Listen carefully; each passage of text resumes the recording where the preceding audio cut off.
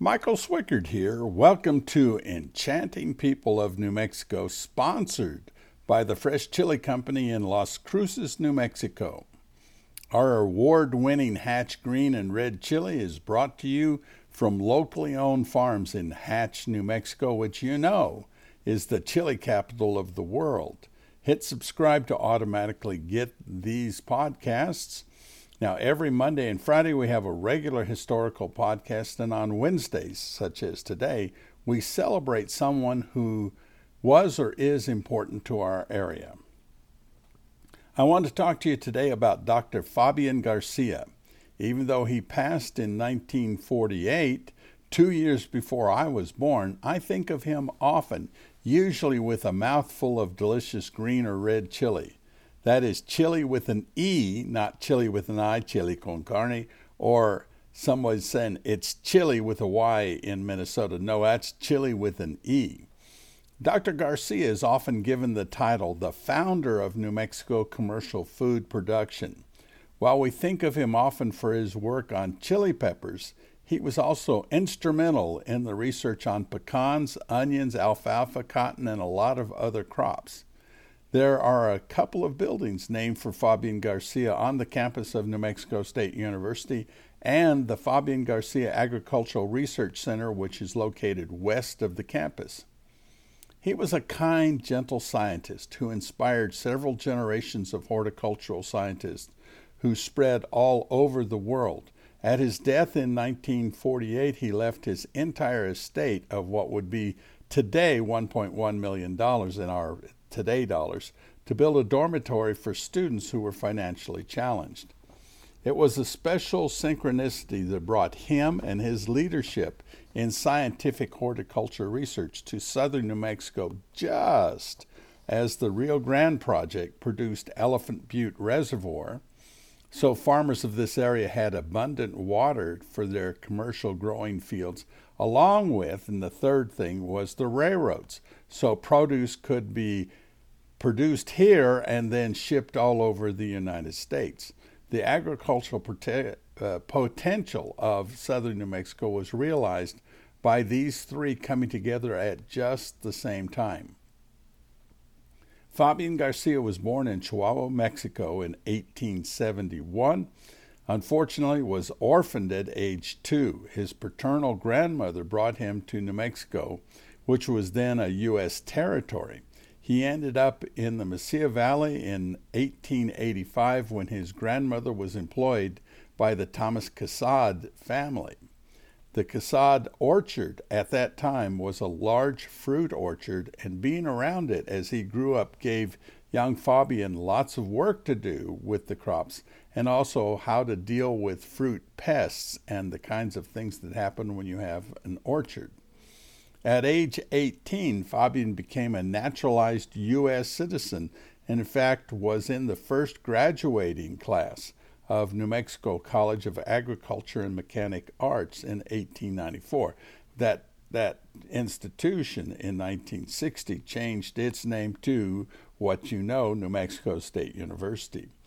Agriculture and scientific research were his passions, but even though he was a small, thin student, he played on the Aggie football team. The football field was where Skeen Hall is currently located, southwest of the intersection of University and Espina on the NMSU campus. Coach John Miller was the player coach who recruited every boy, in the college to just have enough players to have a team. He was a team member and also the coach.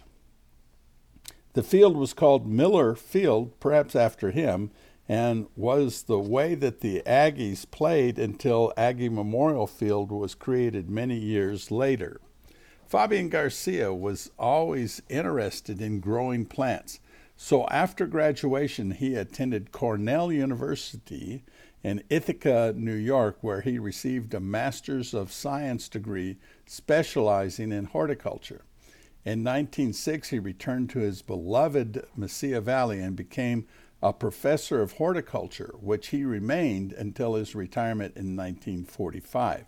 In 1913, this is really important, In addition to being a professor of horticulture, he became the director of the State Agricultural Experiment Station, which allowed him the research ability to which he is remembered today. Part of that research was centered on the irrigation made possible by at that time, the largest man-made dam in the world, Elephant Butte Dam and Reservoir. Previously, the spring floods came and then the water was mostly gone for the rest of the year.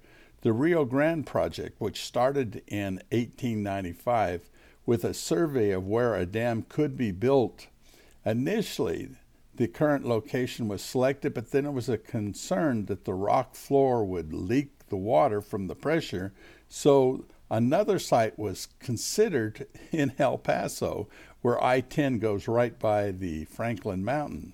But that would flood miles and miles of good growing land, so they didn't want to do that. Engineers found a way to adequately plug the floor of the current location of the dam, and in 1913, that was when the dam started filling. And by 1917, the dam and the reservoir was full. The researchers at State Agricultural Experiment Station dove into the research because farmers in the Mesilla Valley, Hatch Valley, and northward appeared at that time to put too much water on their crops. For once, there was plenty of water available to water fields, and they thought a little's good and a lot is better. But quickly it became apparent that watering fields was scientific, which we know now. Farmers must use just the right amount of irrigation water. Too little or too much harms the commercial crop, and the research into this was a testament to Fabián García's leadership. And of course, which plant varieties produce the best commercial crops was a top priority in what we enjoy today. Early on, New Mexico 9 was a chili variety released by Dr. García and the researchers, which combined a couple of local peppers to create a milder pepper. Why do you want it mild? Well, with new residents coming to the area and to New Mexico, the traditional peppers appeared to be and were too hot. So here was a chili that had a great flavor but was not quite as hot with capsaicin, and so it better suited new residents.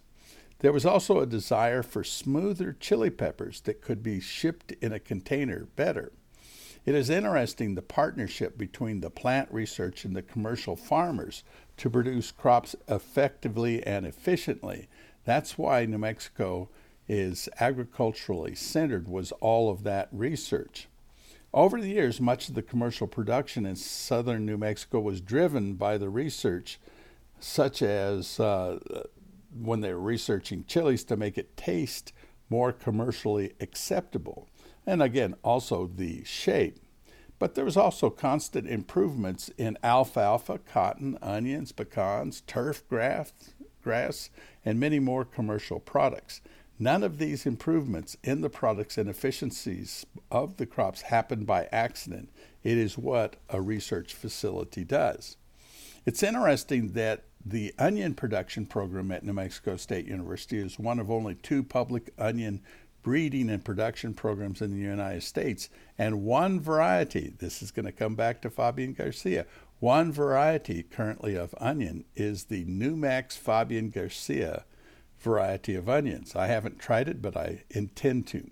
Now let me mention something. Over more than 100 years of agricultural products, they have been constantly improved for shape, flavor, pest resistance, growing season length, and a myriad of other details that we rarely think about, though we enjoy chili, pecans, onions, and many other harvests produced in southern New Mexico.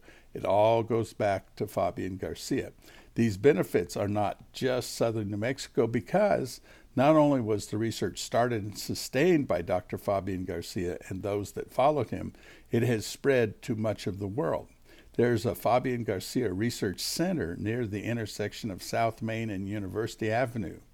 The center was first started in 1906 when 23 acres were purchased, of which currently there are now 41 acres. Over the years, more were purchased and 7 acres were lost for Interstate 10, which I do like Interstate 10. The research center houses the teaching and research gardens of the Chili Pepper Institute, which has an office in Gerald Thomas Hall on the campus of New Mexico State University. And you'll remember I talked last week about Gerald Thomas. What a great person he was.